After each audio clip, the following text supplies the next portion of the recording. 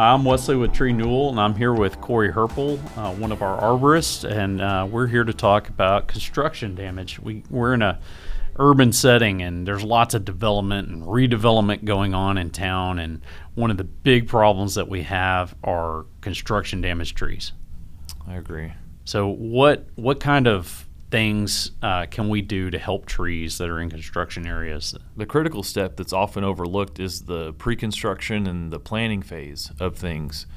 We run across it all the time where people build their dream house and they buy this lot for this particular tree. They build their dream house around it. Well, they kill the tree in the process. Whereas if they had got an arborist involved in the planning stages, we could have educated them a little more on what the possibilities of survival were or realistic expectations. Whether or not that changed the design or the plan, it could, but a lot of times it would manage expectations on that particular site. Right. I think it's a good point that you make that being proactive in how you manage around this tree through the construction process makes a big difference in the result that you get at the end. Things like doing fertilization and soil conditioning prior to construction and starting to improve health and vigor. What are some of the other things at our disposal to help protect trees through this process? So we always want to try and leave the area directly around the tree, especially under the drip line, closest to the trunk, as undisturbed as possible. So we always recommend putting out protection fencing. Minimum would be the plastic orange fencing. We prefer chain link fence. That way we know it's a semi-permanent. Basically, we're trying to keep people from driving under there, people from piling stuff under there. Just trying to keep that area under the tree as undisturbed as possible. Mm-hmm. So if we don't do that, what are some of the consequences for the trees?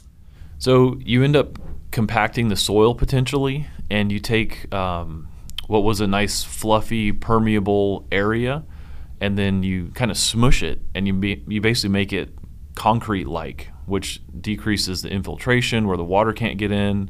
You can actually damage the roots physically. It just affects every aspect of the tree. Yeah, you get a lot of trenching to install underground utilities and grade changes and contractors dumping out chemicals under the tree, the painters washing out their oil-based paints and paint thinners under the tree, and none of that's good. Brick stockpiles. Yeah, the best course of action is to have a hard barrier that's going to keep them out. Absolutely. Another thing that's really important is the communication between the contractors, the homeowners, and all the people that are involved in this construction process and the arborist, so that everyone understands what the expectations are. Right. A lot of times we get called out during construction, and we'll do one of our property visits or consultations, and the customer will say, well, this tree is very important to me. Well, there's a skid steer already parked under there. There's the bricks, the concrete mixers under the tree. Whereas it goes back to our first point about planning and, pre-construction, is if everybody's on the same page before even ground is disturbed, we know that's a no-go.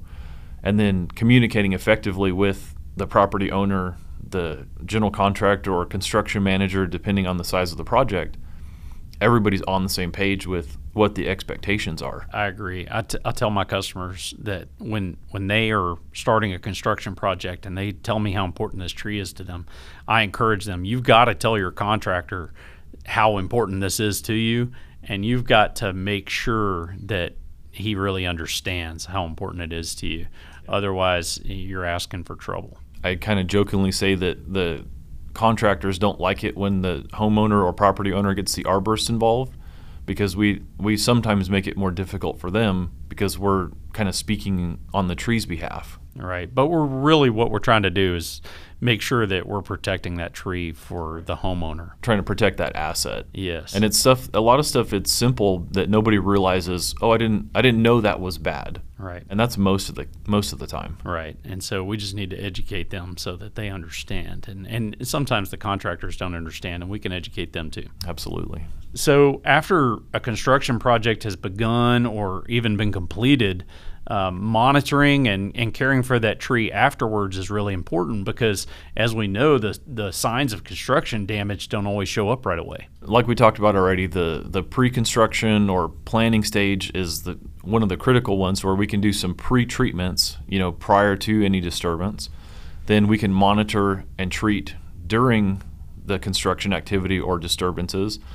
And then afterwards, we have a whole treatment plan that we can put together to try and increase the chances of survival, increase the tree's health, because there is a window after construction, to where the tree could show signs of stress. And if we're monitoring it, we can manage those levels and potentially stop decline, or even prevent it and bring the tree back to overall health. Right. So what are a few of the things that we can do if we're monitoring as arborists and we see that the tree's going into some distress after a construction project? What are a couple of things that we can do to help with that? So they range from, growth regulators pre-construction to kind of slow the tree down. It kind of hardens it off, makes it more prone or more tolerant to disturbances. We have deep root feeding programs where we can feed the tree and the roots, aerate the soil. We have insect and disease controls that, if needed, or as prevention. So we have a lot of tools at our disposal. Right. So the important thing, though, is to monitor, because if we don't catch it soon, the tree can go into a spiral of decline. And like I tell my customers, it's much easier to save a tree that's healthy than one that's already in decline. Absolutely. If you've got a construction project going, or if you've had one done recently and you've got some trees that you feel are distressed or in danger of becoming distressed from the construction, come see us at treenewell.com or give us a call to set up a consultation with one of our ISA certified arborists.